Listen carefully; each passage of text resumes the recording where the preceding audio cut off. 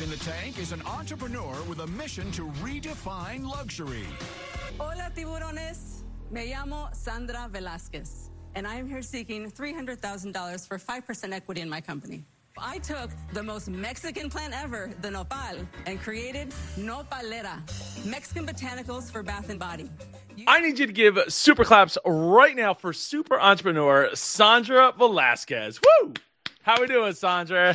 I'm doing good. Good to see you in real life. Yeah, well, mostly real life. Someday in real life, maybe in person someday. But today is we do the best we can, and here we are, getting to celebrate your personal victory on Shark Tank, which I think is really powerful, and we will get into that.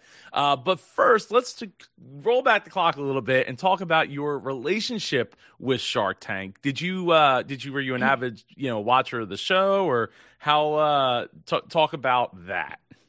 Yeah, I mean, I have been watching the show for a long time. But it's everyone knows Shark Tank, like everyone knows American Idol. So. I actually was not planning on applying, but a friend of mine was like, "Oh, you should apply to Shark Tank." And I was like, "What?"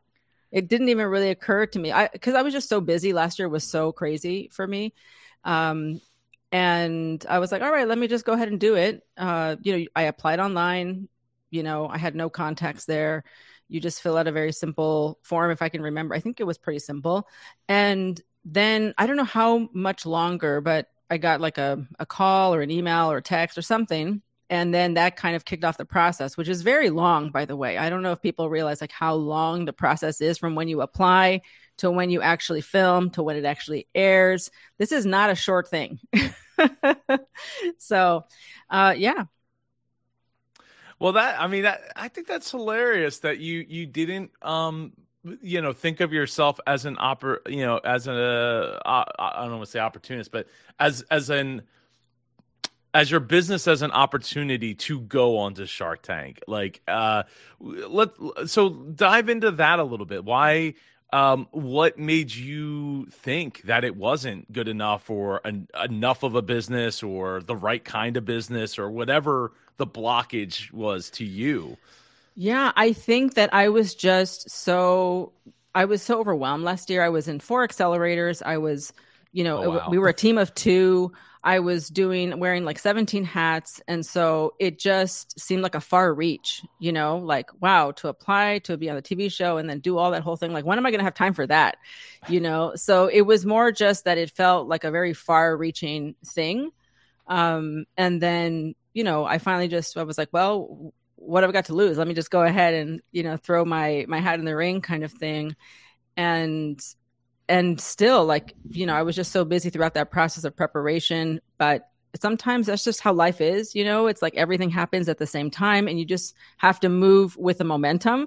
There's never going to be a good time. You never have extra time, for these kinds of big events. You just make it happen, Yeah. Oh, absolutely. I mean, there are a lot of things in life that are like that, both business and personal. And, yeah, I think, but it's almost kind of, like you said, the process. Yeah, the application is short, but the process of going through Shark Tank is such a gauntlet of things that you need to address for them and about your business and even like within yourself, like to address. And I think that I could see where a lot of people would look at that and say, yeah, I don't know if it's really the right time for that, but I've also seen the other side where we've had entrepreneurs come on and said, even though Shark Tank might not have worked out the way I wanted it to,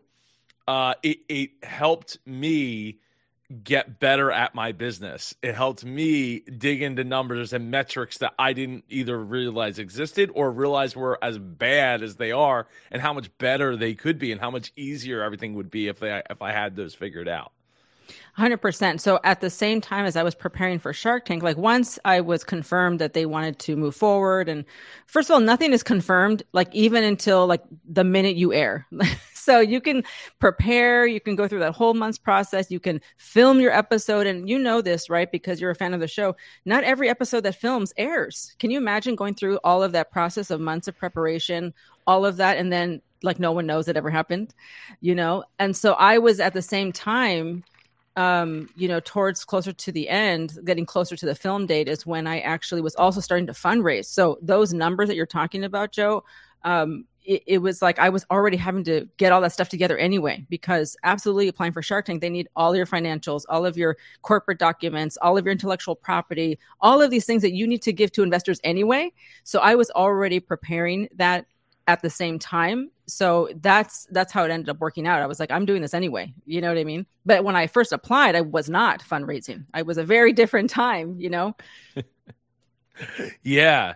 Yeah. I mean, So, I mean, it's funny how things change so quickly, and then how much you can apply that to other aspects, not just of the business, but in your case, like, okay, we're going to be raising. So like, I do know a lot of these numbers. I do have things in place. And I think also maybe like the mindset of being able to take on an investor as well, you know, because it's not just like, oh, Shark Tank or bust. It's no, like the business has to keep, you know, thriving and surviving through that process, but also after that process, regardless of how it turns out. Correct. And if it even airs. I mean, we saw season 12 saw an episode that was filmed in season 11, and the only reason it was so painfully obvious was because all the sharks were next to each other, and they had to put a thing in front, like, hey, you know, this was shot well before the illness was ever a thing. Yeah.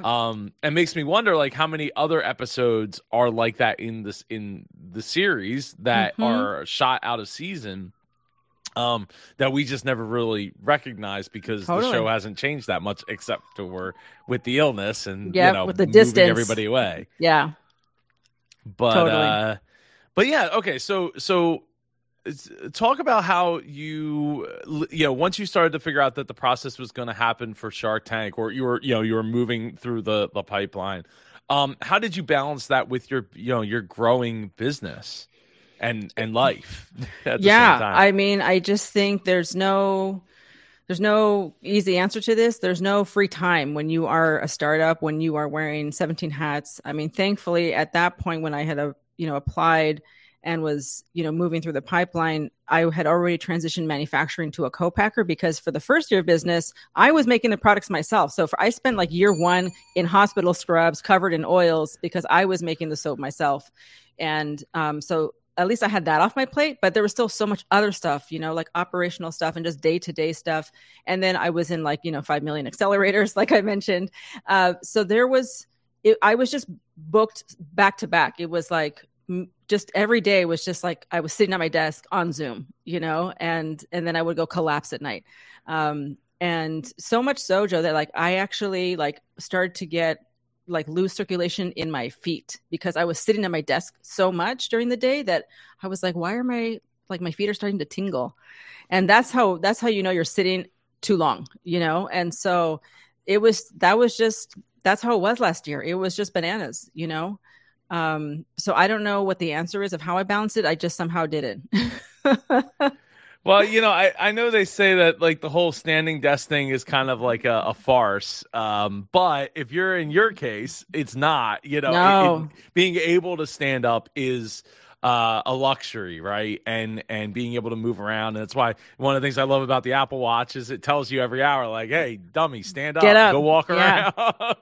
around, for a minute. And yeah, I mean you don't want that, because the other thing is that's where blood clots happen, right? The one thing that always scared me to death is there's a story of the guy on the plane that was doing some 20-hour flight or something like that, and he went to get up after the flight and boom, dead, because the blood clot released from his leg went straight up to his brain and killed him. It's no joke. Heart, or maybe heart or brain. His heart. I mean, it's no joke. And I mean, it was the kind of thing where at the end of the day, I would have plates on my desk from breakfast, lunch, they would just accumulate because I was eating at my desk while working, between meetings or sometimes during meetings. And, I'm glad that era is over. Can it, well, let's talk a little bit about that as well, because I think that new entrepreneurs don't necessarily see the value sometimes in having an MVP, a minimum viable product, and that MVP usually it's probably going to be manufactured by you, the entrepreneur, the super entrepreneur, in some way, shape, or form. And so I would love for you to speak on the importance that what that enabled you to be able to do by taking that on head on by making them yourself. Yeah, I mean, I was a beauty industry outsider, Joe. So I literally was like, how do I get products made? How do I find ingredients? Like, how do I find anything? And so me making my products for the first year was not because I wanted to be crafty, was because I literally didn't know how else to get them made. And it took me an entire year, my first year of business, to actually find manufacturing partners that would make my formulas. Because what I did do is that I spent a year, like before I launched, studying formulation. I went to formulation school. I got a certificate and I worked on the brand, meaning not just the logo, but like the brand. What is this? What is the mission? What are our values? Who is our customer? Why does this need to exist? Why does it need to exist now? So that's actually what I did right, is that I spent a lot of time on the foundation so that when I did launch, when I turned the website on, like the orders came. I built the email list before I launched, but I was still stuck being a manufacturer. And so there was that. So I think that, the MVP, like making sure that you have, people call it product market fit, who's your target market, all of that, these kind of like business buzzwords that don't really mean anything to anybody who's not in business. Really, it's just like being like answering those hard questions up front, because a lot of founders, and I've seen this too, because I used to work in CPG and I used to, teach a class for CPG founders about like distribution. A lot of founders create a brand and a product out of passion, like they like it. And then they try to figure out, like, how do I get people to like it too? How do I find out how to get into stores, right? Because they didn't work backwards. And so I really began with the end in mind. And that's why, we've had like the traction and the success that we've had. Yeah, well, having that background, I mean, any background in business helps, but having a background that in anything that's consumer and related, really, can push that needle, move the needle for you a lot faster. Speaking to, being in the accelerators and all that, and adding Shark Tank, like at that point you were already at a co-packer, right? When you were, yes. But prior to that, balancing the amount of time between trying to make the sale, trying to make the product, trying to be in your accelerators and be present for those things that I'm sure you didn't get for free, get them for free, at least probably not all of them, and trying to like manipulate time, warp time and space to fit, what was needed at the time for you. Mm-hmm. It's about systems. It's about systems. And that sounds so boring. Like no one wants to talk about operations. No one wants to talk about systems. But let me tell you. Okay, good. Okay. So we could talk about it all day, because you need systems, you need SOPs, right? I hate writing SOPs. It's like the bane of my existence, but I forced myself to sit down and write them all out, because I knew that eventually someone else would have to do whatever it is that I was doing. And you need to literally be able to just hand it to someone and be like, here are the directions, step 1, step 2, step 3, step 4. And then just creating the systems on the back end, making sure that systems are talking to each other, automating things, eliminating things, right? So it's always like automate, it's like delegate, automate, eliminate, and so that's something that you're always doing. I'm still always trying to be like, can I eliminate something here? Can I delete something? Does this meeting really have to happen? Like, can this be an email? So I think that systems are what ultimately, if you don't have them in place, you're going to feel them when you don't, and you can't really scale without them, Yeah. No, I mean, I'm a business operations strategist, but, so for me, that's all I like. I love, eat, breathe, like how can we make it more efficient? How can we do, create more opportunity to make magic for our customers, for our team, through the processes by making it easier rather than just like, yeah, well, this is the way we just always did it. Cause like that's the way it is. And it's like, no. Yeah. Let's start back at brick one, and then hey, we can get rid of this and get rid of that, and kind of combine these two. And technology came into play since this was created, so now we can manipulate this and work with it. Yeah. So going into the tank, let's talk about how you came up with your $300,000 for 5% valuation before we get into how you were feeling walking down the hall. Yeah, valuation is such a tricky thing. And luckily, like I said, I was also starting to fundraise at the same time. So I was having to, I was talking to like third-party sources who help brands do valuations based off of their, traction and their forecasting. And, people would always tell me, one of the accelerators I was in, it was more like a mentorship cohort. It was with True Beauty Ventures, which are VCs, and their whole thing is like to prepare you for funding. And what I would always ask, like, how do you know what your valuation is when you are a year old, or a year and a half old? And people would always say like the market, it's determined by the market. And I'm like, but what does that mean? Like, who is the market? Someone is ultimately deciding this is valued at this. And what I realized, or what I learned ultimately, is that it's literally no different than like, why is a Picasso worth what it's worth? Who decided that it's worth a lot of money? The person who spent the money, that's who. And so it's the same with business, especially when you're a young business. It's all about like, what is the traction, even if it's like only a year behind you? And then what is the future opportunity? What is the market size? And all of those things are taken into account. And then the person writing you the check is going to be the one that says, hey, Joe, your business is worth, $20 million or $10 million or whatever it is. And you can always counter that, but you need to have something to support why you believe that it is what it is. So that's just kind of where I was at that moment when I came up with it, when it was time to decide, because again, when what you saw being aired, like I actually filmed many months before that, so that's where it was at that time. And that's what I felt comfortable, going in with. It later went up because I ended up raising, $2.7 million at a higher valuation. That's awesome. I think that's your key there is it's worth whatever somebody's willing to actually pay, not just what they're like, oh, well, this is what it would be if I was going to give you. That's one of the reasons why I get this comment every once in a while, like, Joe, I wish you would say, if you would invest in the company or whatever, or how much. And I kind of dance around it. Sometimes I'll whether I think it's a fair valuation or not, but a definitive answer is really tough because that means that I feel that I can definitely add value to it, right? And that I definitely feel passionate about it, that I would want to be involved in it. And now I can say, pitch me on Supertank, because if you go to supertank.tv, I'm offering up to over $10,000 to potential companies, business ideas that would love to have me as a minority partner. And so now I can say that, but we haven't gotten there yet. So I'm not adding investor or angel investor. Okay, get comfortable with it. Comfortable with it.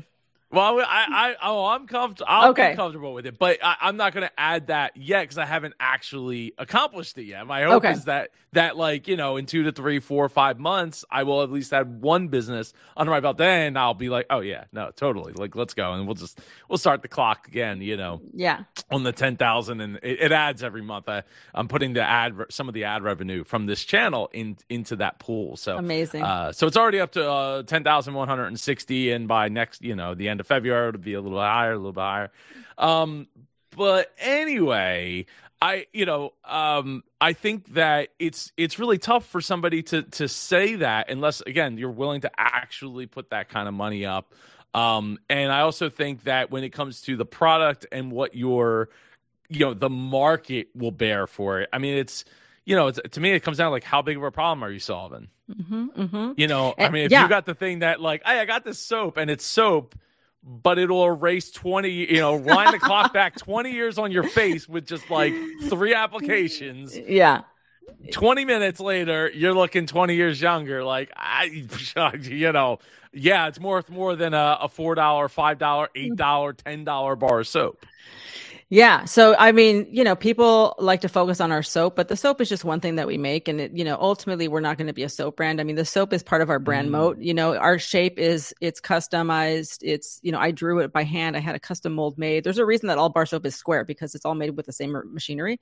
And so I drew this to match, the brand, which is the cactus. It has cactus in it. But it's just one of the things we make. We're working on, a lot of new products still in the bath and body category. And the problem is not, just about the efficacy of the product. It's also just about the problem that your brand solves in the market, because, for example, I don't think that my brand could have been as successful 10 years ago. I don't think the market was ready, but now we're living in this time, in this moment in history right now, you and I together, where retailers are waking up, right? This is like, Black Lives Matter has happened. It's still happening. Like retailers are waking up and they're going, you know what? Our shelves are not representative of who actually shops here and who actually spends money in this category, who over indexes in this category. And we have just been, conditioned, like everything luxury in this country is European. And somehow we just accept that, but it's like, how many French people actually live in this country, Joe? And how many Latinos, it's a joke. How many French people live in France? Because I know that's been a problem, like going back, like getting close to 20 years now, where it's like, hey, the French population is actually being dominated by other ethnicities in France that there might not be French people, and their birth rate is dropped, dropping or dropped below that threshold of like, there's no, like, they're not all going to disappear tomorrow, but we're not looking at it good. It's not good. It's not looking good. Yeah, it's not looking good for them, right? I mean, good for who, So I don't know, heritage, French heritage or French, I don't know, culture, long term. Yeah. So that's also that, right? It's like the opportunity is like in this moment in history where, everyone is realizing, wow, the fastest growing community in this country is a Latino community. And yet like retail is behind, they're behind. So when I go to store shelves, I mean, that's how the idea came to me, because I was working in sales for other CPG brands and I was going in stores a lot for other brands and just seeing like, wow, so we have Shea Moisture. Okay, great. We have, this like plenty of soap from the south of France, okay, on store shelves and just other products, and so that it's really like we're disrupting that space and creating, an entire community, allowing them to be able to be seen and like celebrating our culture very like loudly and proudly, because again, that's where we are in this moment in history. And I don't think we're going back. Yeah, no, I don't think we should. I think it's, I was watching a video, a little off topic, but watching a video of one of the tech tubers I watch, which is Linus Tech Tips, is shout out to lttstore.com. And he did a video reacting to old technology ads. And some of the ads, even from like 2013 to 2015, were like, wow, I can't believe they did that and got away with it, and weren't lambasted. And it's like just like a year, 2 years, when you start talking like getting into the Me Too movement forward, it's like, ooh, yeah, no, there's a reason why these ads aren't on their YouTube channels anymore. but exactly, they had them, exactly. Yeah, so life has changed hard and fast. And with that said, like fast change still takes like a decade, right? Like, it just does, because generations of people have to, move through this and they have to get accustomed to it and resist it. And eventually, they'll just be like, oh, wasn't it always this way? I think it was, but it takes, 5, 10, 15 years for that adjustment period to set in. Because people don't just like reprogram themselves to like old habits die hard. They do, right? And yeah, so I think it's great that having other ethnicities and other heritages and cultures represented on store shelves, I think is really cool and important for to have more opportunity, because I also think it's great for the youth to be able to look. I mean, we see that with celebrities and stuff like that, especially African Americans. Like this week we got the Super Bowl, right? I'm not just saying it for the sake, but we've been having two black quarterbacks. It's like, wow, like look, they have an example to look, not just one but two examples at the pinnacle of their game to look up to, and I think that is phenomenal. Yeah. So I think it's absolutely important. I think what you're doing really matters more than just the cosmetic side, just for cosmetics purposes. Absolutely. So, with all that said, walking down the hall of Shark Tank, how were you feeling in that moment?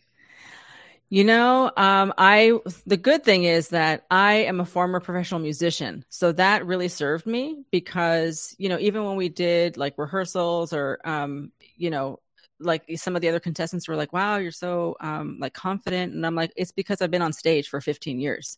I was a lead singer of a Latin alternative band. So, give me the mic and I'll lead the room, and so I have that in, to my benefit. And then it's a lot of hurry up and wait there. It's like you wake up early, you get makeup and hair, and like you're waiting in the green room. And then, all of a sudden it's just like, okay, it's your time, And so I really did a lot of just inner work. I literally called upon both my father's side, my mother's side, like all of my ancestors, like, listen, this is our moment. This is for all of us. I'm just the vessel. I'm going to walk in with full pride because that is what my brand is about. And I honestly felt like first of all, I have to also say, like, there's so much that happens in the tank that you don't see, right? Like it gets edited out to like 8 minutes and you're in there for like 40, right? So I really felt that the sharks actually could feel like the pride that I walked in with. And that's why I feel like they were actually respectful, and, when they bowed out, they were like, I'm going to want too much. Like for that reason, it's not going to be good for you. And for that reason, I'm out. And that's why I was like, thank you so much. That's so respectful because that what you're going to ask for me is like actually not good for me. So thank you for removing yourself, And so I literally just did exercises of like, this is not about me. I am here to represent. I'm here to represent like, my father used to pick fruit. My mother came from Mexico, did not speak English when she arrived when she was 20 years old. My grandparents like were laborers, and so the fact that I'm here now, I'm like, I'm going to bring it. Like I'm here to stand in my full worth.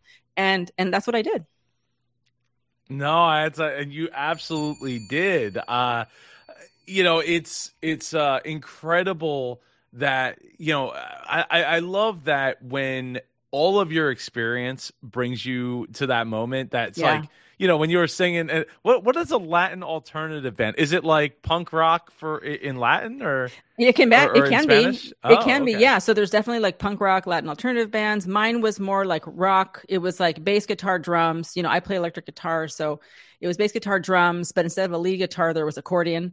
And it was like rock, music meets like cumbia, which is like the dance music it's technically Colombian, but it's very popular in Mexico. And so it was dance music, but with a rock attitude because, I grew up in San Diego. I grew up listening to like Jimi Hendrix, Led Zeppelin, but also my parents' music because that's what happens when you're from the border. So it was really that mix. So that's, Latin alternative is like, you can look at the Latin Grammys and see anyone that's like a rock band, is considered Latin alternative because I guess it's not traditional music. That's really why it's alternative. Okay.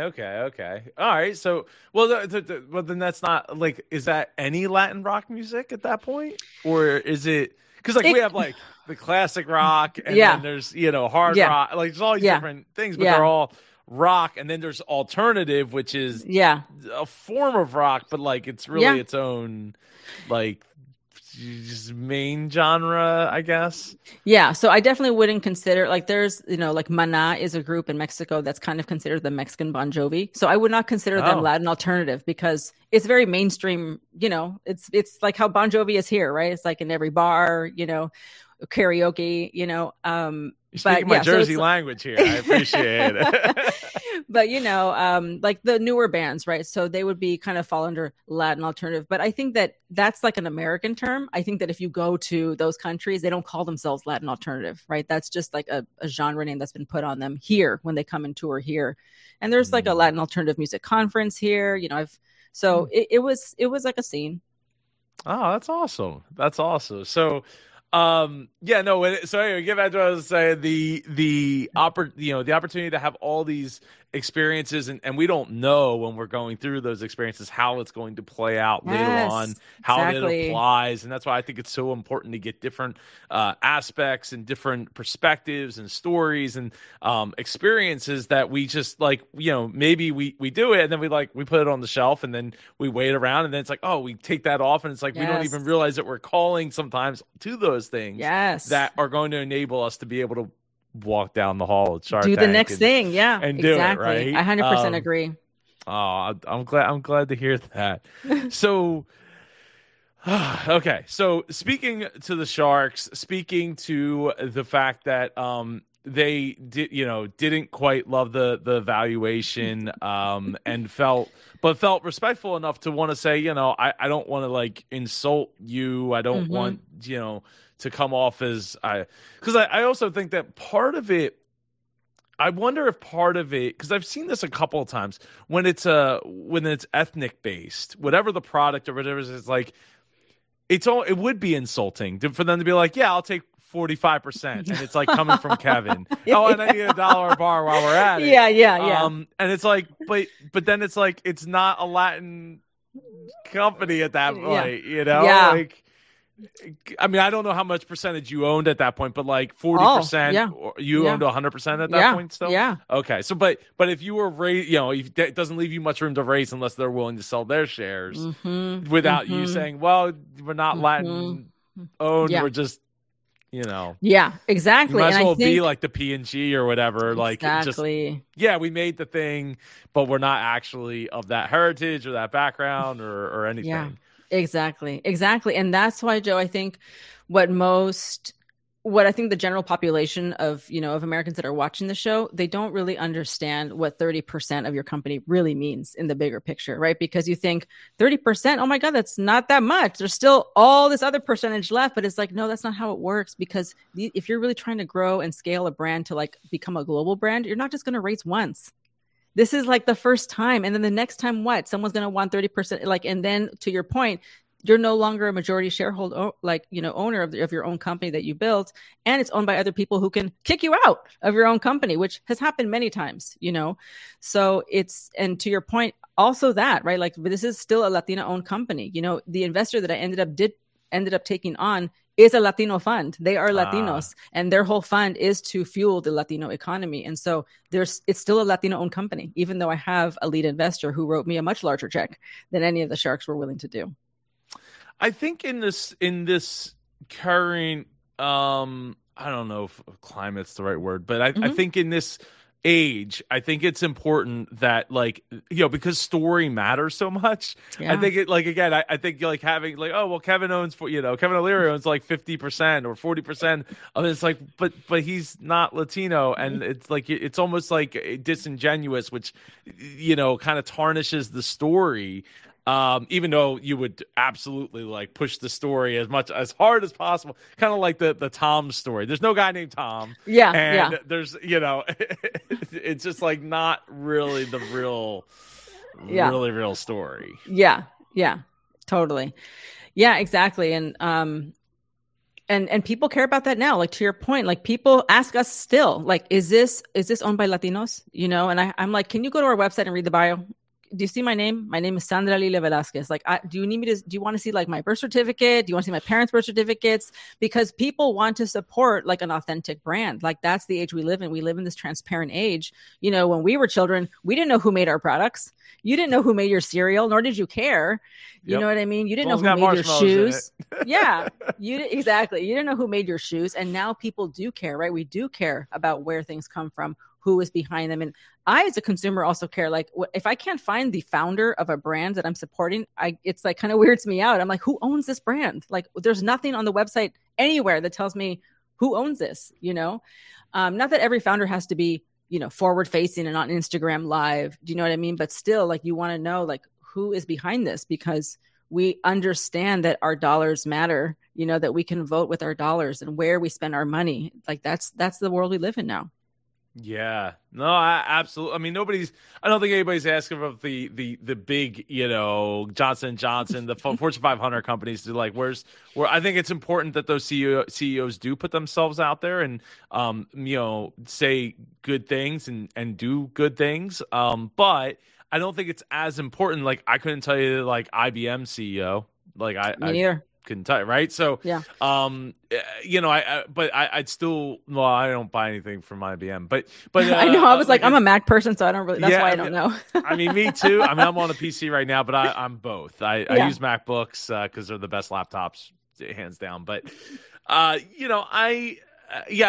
think as anybody that's not in that Fortune 500, Fortune 500, or Fortune, I thought I said Fortune 100, Fortune 100, 500 talk. I think it's important for those stories to be part of the marketing. I mean, we see so many aspects of things utilized for marketing that is purely for marketing, but it might do good, but it's like, yeah, but we all know that you did this for the marketing, right? Yeah, or it's just not authentic. It's not authentic, right? And that's the other thing, Joe, is like when I had the idea for this brand, it felt like a calling. It really felt like a lightning bolt. Like I did not doubt whether I should start this brand. And when I started this brand, by the way, I was 43 years old and unemployed, and I had no savings. So like starting this brand was not because like I had money lying around. It was really my way out of building a better life for myself and for my child. And so, when I had the idea, I was like, I have to do this because if I don't do it, Procter & Gamble is going to come and do it poorly and it's going to be inauthentic. And because that does happen, right? And that's why people ask me or they reach out, even some of my retailers, like when they first discovered the brand, they were like, the first thing we did was go to your website to see like who owned this brand to make sure that it wasn't cultural appropriation, because there is so much of that. And that's why it's so important for us to be exactly who we are and like own this, and, so, it's real. Yeah. I mean, I think it's great that we have people waking up to that. To that idea that like I need to do a little more research about a lot of the things that I'm buying, using, especially things that we put in our body, on our body. Those are maybe a little bit more important than like who made this like laser thermometer. I have that one, by the way. Oh, you do? Oh, yeah. It's like $20 on Amazon or something, right? I use it when I was making my own products. That was my temperature thermometer. Oh, sweet. Yeah, it works great. I use it. I've used it for a lot of different things. I was like, great. Are you making soap over there, Joe? Okay. No, I am not. That's all I can think is Fight Club at that point. So speaking of Fight Club, it seemed like Damon took some issue with how you chose to counter by offering the same valuation of $6 million when you came up with $600,000 for 10%. Yeah, and I just had to smile because, first of all, let's not forget this is a television show. There has to be an entertainment value. Otherwise, it's boring. Who wants to watch that?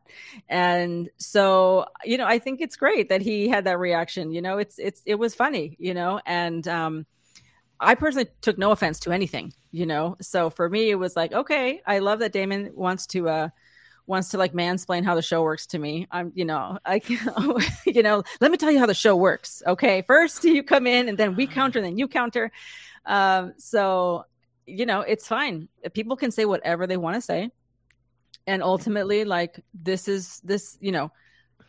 I'm bringing the opportunity to you. And I think that is the thing that, was like the kind of the takeaway is like, I think people expect for us to go in there groveling. Like, we're so desperate for $100,000. And don't get me wrong, $100,000 would change my life. Whose life would it not change? Right.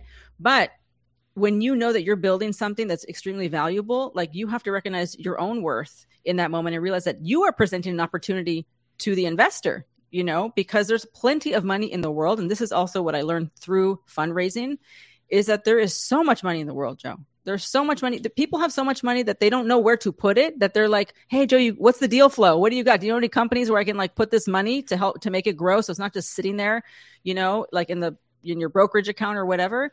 And so not all money is good. Just because someone says, hey, I'm going to give you $300,000, but I want 30%, that doesn't mean it's good. That doesn't mean it's the right choice. And again, going back to my earlier point, 30% is a huge amount of a company to take in an early stage, and they know that.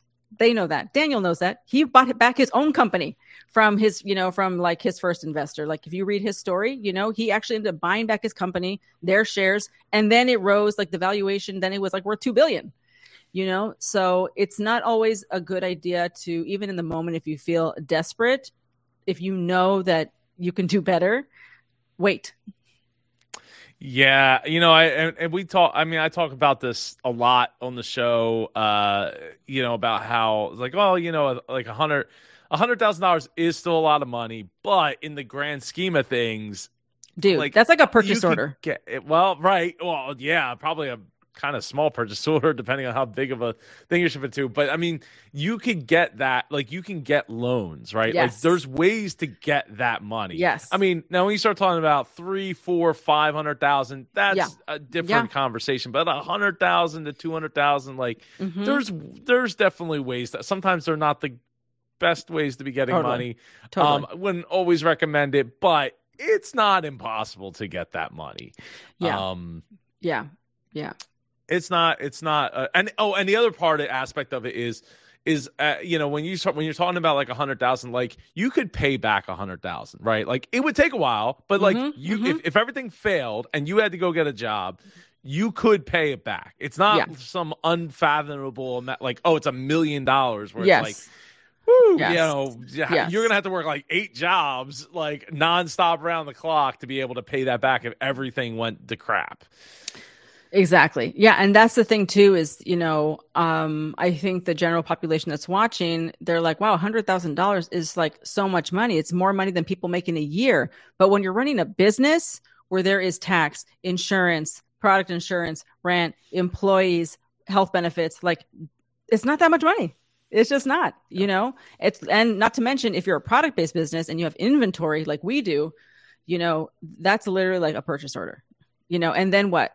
So great. Now I just sold 30% of my company and I've gotten one purchase order out of it, then what? Yeah. I mean, that's a lot of times we'll see like, oh, can you give us a line of credit or you fund the POs for us going forward. And those types of things get weaved into the deals because they know they're going to have to go somewhere else for the money the sharks know that, right? And the sharks don't want to necessarily have their deals flounder, right? Like, oh, I gave this guy or girl $200,000, $300,000, and now the business is facing bankruptcy because we can't fund a PO. Well, that means my money's just going down the toilet. Like I might as well just, did a bonfire in the backyard with a whole bunch of cash. Exactly. It's the same effect. Yeah. It's funny that I feel like Damon Mansplaining should have been the title of my video. I missed that. It didn't even occur to me at the time that that's what he was doing. Without him realizing, probably even him realizing it, especially considering he was already out at the time. Like, yeah, it's like, well, you have more to say? Okay.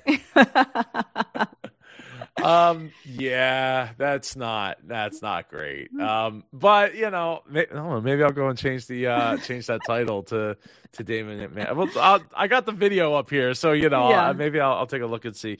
But so you wind up not getting a deal.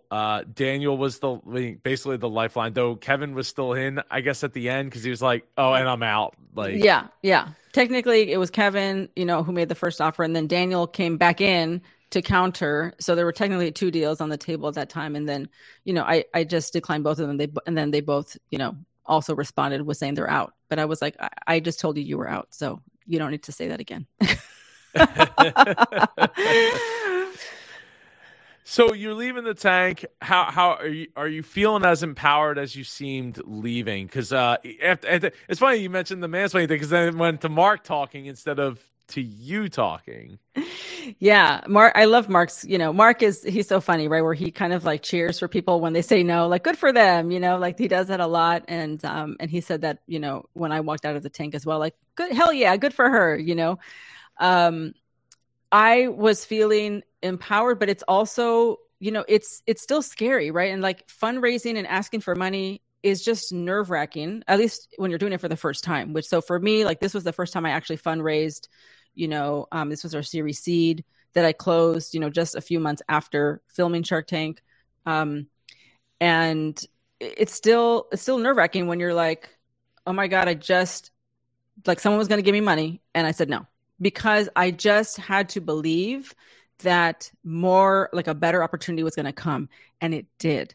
So I think because I'm just older, like I'm not 23, like I'm 46. So like I have just lived, I've been on earth for a minute, and I just know that the only regrets I have in life are when I settled.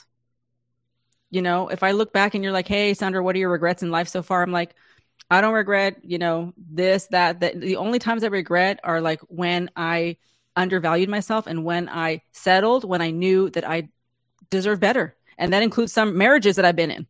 Okay.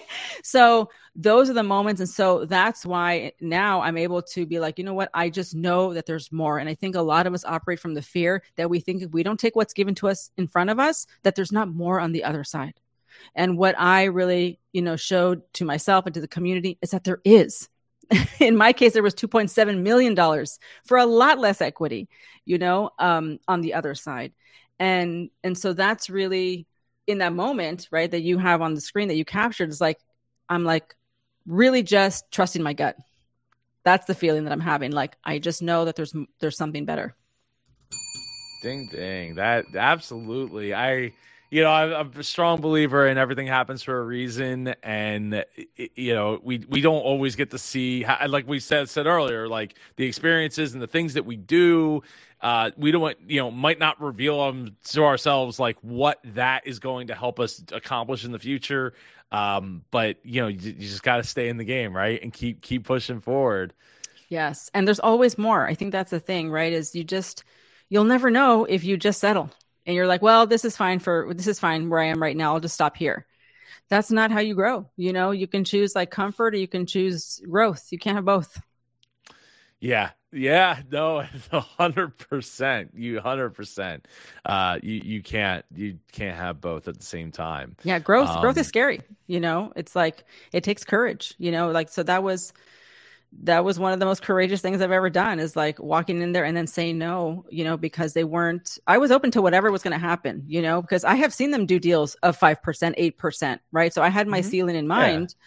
So I was like, this is very possible. They're going to say they'll agree, but when the starting point is 30%, I'm like, okay, we're so far apart here, like we are not going to see eye to eye. So, yeah. Yeah. No, you definitely weren't. And as my great grandfather always said, a hard deal is a bad deal. And it would have been bad for you, like to go and say, okay, yeah, I'll do the 30%. And then, I mean, odds are you probably would have backed out of it, because that when after the cameras were off, like, because that wasn't what you had in mind, and that wasn't where you were at that time. And I think, one of the things that I get a question a lot in the comments in the super community is like, I want to start a business, but I don't really have much to start with, or I'm not really anywhere. And I'm like, that's actually great, because that means you don't have a bunch of bills you have to like account for or atone for every single month, right? Like you don't have the big car payment, the big house payment, the this, that, the third. Like you have the basics that you have. So it's like if you fail, you didn't move. Like you didn't go from being up here to being down here. You stayed here, and you gained a bunch of experience and a bunch of things that you wouldn't have gained otherwise, right? And experience and experiences, opportunities that you wouldn't necessarily have otherwise. So in a lot of ways, I think it's easier to start with less and get to that, not ignore the MVP, get to something where it's like, hey, yeah, I make this, I sell this at this place, and I'm making a couple dollar profit here and there, and we just keep rolling and rolling and rolling it, and I don't have these big expenses that, like, it's the person that's got the middle middle America to upper middle class job that's like, well, I got the 2-3 kids, the house, the cars, the this, that, and they're like, they can't take a risk. They got people counting on them, and themselves, and they're comfortable, and to speak to the comfort versus growth, right? That's the part. That part, Joe. That part. They're comfortable. They're comfortable, right? So it's like it's like courage or comfort. Choose one. Yeah. And what's courage for one person is not necessarily, it does not equal what courage is for somebody else or somebody else's position. And this isn't me saying that one way is better than the other. Absolutely not. I think, because I remember somebody once said, like, oh, well, is the power of dreaming like going to pay my mortgage? And I'm like, well, it might. You took the mortgage, right, in the first place. So, like, you set yourself in that position, and there's only so much you're going to be able to do because you're already allotting so much money to that. And and it, like I said, it's important that you be able to take care of your family, and provide and all that. But at the same time, like, that puts you in a position that it makes it that much harder to like go and have that courage to go for that growth. Yeah, absolutely. And, people make choices, and not everyone needs to be an entrepreneur. Not everyone needs to do what I'm doing. Not everyone needs to go to formulation school and risk everything. It's not for everybody, but if you are called to do this, everything starts with an idea. So when people come to me, because I also like mentor other founders, and, they want to understand, like, how did I build this? How did I do this with no money? How did I do this by myself in the beginning? And everything starts with an idea, and everything starts with intention. And I read something the other day, like online, that is just so brilliant. I wish I could remember who said it, but like, we all know what ADD is, like attention deficit disorder, but what about intention deficit disorder? And this concept of like, you have to first, like, your brain is the GPS of your life. And if you don't tell it where to go, it's not going to take you there by itself. Like, you don't just get into your car, Joe, and like hope that you arrive to where you want to go. Hope that you get to the Eagles game, right? You put the address in there. You say, take me to the Eagles game. And so it's the same, right? So I put into my GPS, like, I want to build this. This is where this product is going to live. This is who it's going to serve. And this is why it needs to exist. And like this. And so then I worked backwards, right? So it was very intentional. And that's how I got here. I had no money to start with, right? And so you can, like, again, not everybody wants to make soap in their house. I get it, but it's really about the intention. And there's just been so many examples of people that have created things from nothing. And we're not the anomalies. We're not flukes. We are just the people that decided and declared and had the intention to move forward and move out of our comfort zone, because, you can stay where you are, or you can decide to grow. That's it. Yeah. Absolutely. So, once you get back from being on Shark Tank, how did you prepare for potentially being aired on Shark Tank? There's literally, you just bite your nails, Joe. There's like nothing that you can do, And so they were like, don't call us. We'll call you. We'll let you know. And I knew that the season was going to start in September. So I was like, great. Like, it'd be so awesome if it would air in Q4, because that'd be great, like, for the holidays. And then crickets. And I was like, oh my God, okay, please air. And then finally, like, right at the new year, because they only give you 3 weeks notice, which is kind of crazy when you're a product brand, because inventory takes a lot longer than 3-week lead times. So you have to also prepare, assuming that it is going to happen.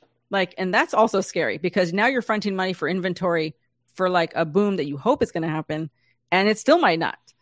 So we prepared, we had the inventory ready. We had the systems ready, back to our earlier point, SMS set up, email flows, the warehouse was ready. Everyone was ready. And then finally, like, on like the day after New Year's, they were like, congratulations, your episode is scheduled to air, on January 20th. And they still have to put a disclaimer, Joe, but by the way, your episode still might not air. I'm like, oh my God, when do we get to like relax? Like, can we tell people like, what is this? Congratulations, but hey, FYI, you still might not air. So it's still nerve-wracking up until the moment that it happens. And I think they just have to allow for that, because what if I go to jail? What if I storm the Capitol? What if I am a bad person? Right? They're going to yank my episode. Do you know what I'm saying? Well, they when Ukraine got invaded, they did a special that week. So they didn't air an episode, and then they aired it at a later date. So yeah. Anything can happen. Anything can happen, acts of God can happen. Right. So, so it's not until like it actually, I see myself on the television where I'm like, okay, it's happening. Okay. And luckily everything's in place, and, and then it was great. We obviously, like everyone else, I don't think we did as good as the pancake guy. Like he killed it. The long table, the guy with the pancakes, right. He did like almost $1 million in like 2 weeks, Really? I haven't. Yes. I think I recently was just in contact with him about potentially coming on the show. So hopefully, yes. What's his name? His name Josh? John? I don't remember Jim? his name. I'm bad with. But anyway, Long Table too. is the brand, and Yes. And he went live on Instagram. That's how I know, because he posted. He was like, "Hey guys, here we are. It's like been 2 weeks, and we're like at like $750,000 in sales." Woo! Yeah. So amazing. So happy for him, because I know he was a small brand. He was only like in 20 stores, and obviously he sold out. Like he was not prepared for that. Everyone is hoping that it's gonna do great, but it also just depends on the product. You know what I mean? How it resonates with consumers. So we did well. It was great. Like we, our business grew like 500%. Yeah. That is the tough thing, right? Is knowing whether or not how much inventory to build up for and to sit on. I mean, Yeah. I guess in some cases, I mean, if you don't have a ton of SKUs, it's not the end of the world, because like you'll sell it eventually, and all that. But it still ties up a lot of money and space, that you might not necessarily always have access to. So yeah, I know that it can be pretty nerve-wracking. Did you do a watch party for it? I kind of I did a mini one. Like one of my team members came over who lives in New York, and then another friend of mine from the neighborhood came over. But I was just so like anxious and nervous. I was like, I can't be around 1 million people. Like everyone else, my friends had their own watch parties and they send me pictures, and I was like, thank you. But I was like, I just need to sit here with my margarita with 2 people on my couch and like get through this moment.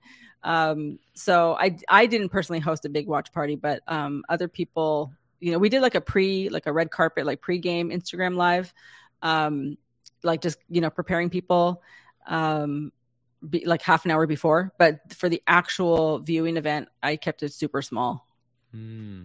Yeah, I definitely could see that, because like I feel like I would want to be, like, as much as I would love to have everybody around me, I also would be very nervous about my website, wanting to answer emails and chats and things like that coming through, DMs and all, and be involved there. Yes. And it was so fun to watch, the live view in Shopify, to watch like the minute the doors open and I'm not even in the tank. The minute the doors open and they say your name, like it was like boom, like thousands of people were on the website live. Like the whole eastern seaboard like lit up, because it airs on the East Coast first. So it was like everything west of the Mississippi was just like blue, just people like on the website. So that was super cool to witness. And how did you wind up coming across my video? I think someone sent me a link like, oh, your episode. I think my dad sent me a link like, oh, your episode is up on YouTube. And I was like, oh, ABC posted the link already? Wow, that's fast. And then I was like, oh no, it's Joe. It's not ABC. Because I had used, I had gone to your channel to see like past episodes of people, to just study what the sharks were asking people. Because, not everyone's episode is like on the ABC channel. Sometimes it's only on yours. Mm-hmm. So that's how I got alerted. Oh, okay. Well, that's funny that your dad reached out. Yeah. But I see that with the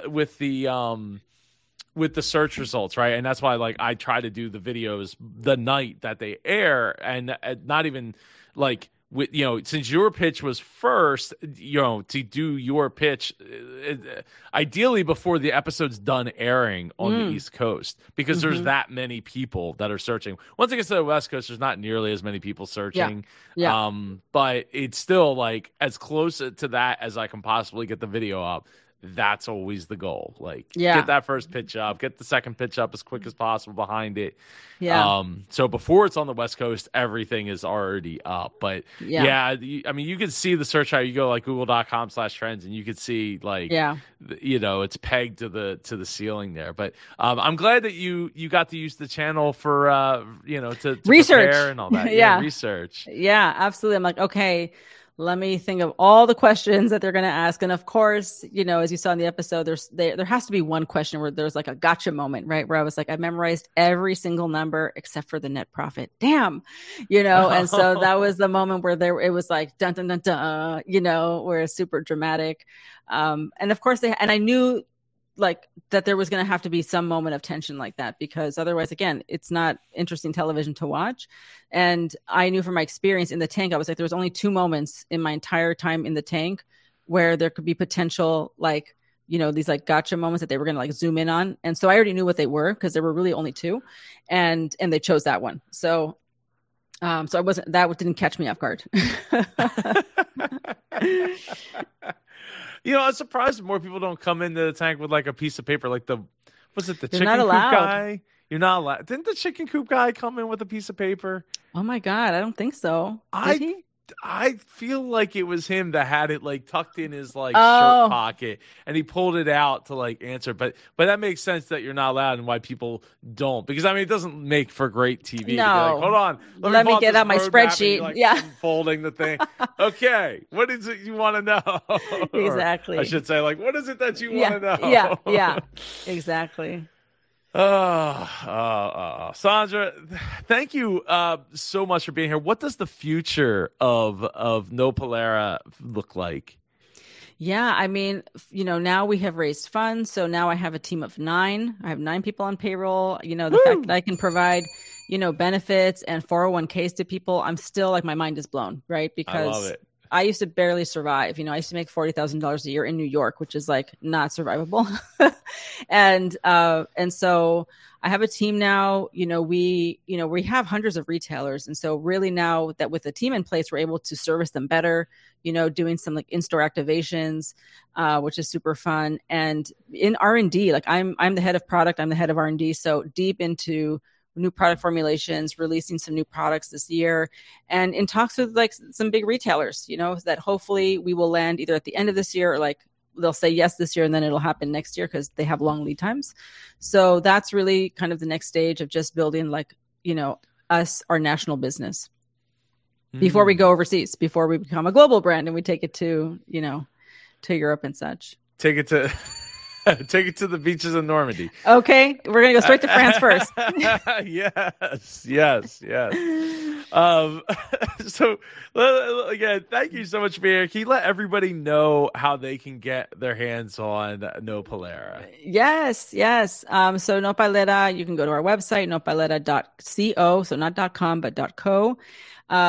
You can find us on Instagram. You can find us on TikTok. We have like over 100,000 followers, between the two. And then, we are at Nordstrom.com. We're at CredoBeauty.com, Free People.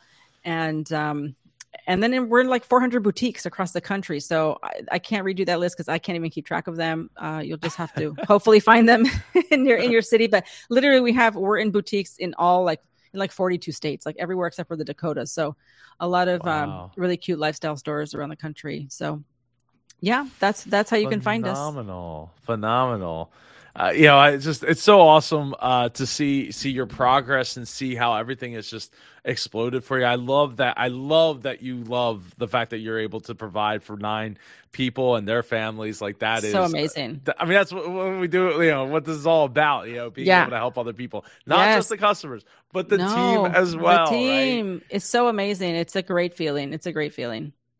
It always absolutely is. So, Sandra, thank you so much for being here. Thank you. I greatly appreciate it. I'd love to follow up with you at some point and see what you got going on. Yeah, let's do like a where is she now in like a year and see Yes, how far I've gone. Absolutely. Thank you, Joe. I appreciate it. Thanks for all the work that you do to, elevate our stories and share our stories with other entrepreneurs. And I hope that this is also valuable for other people that are building businesses, because entrepreneurship is lonely, as you know, and it's good to just know that there's other people that are going through it with you.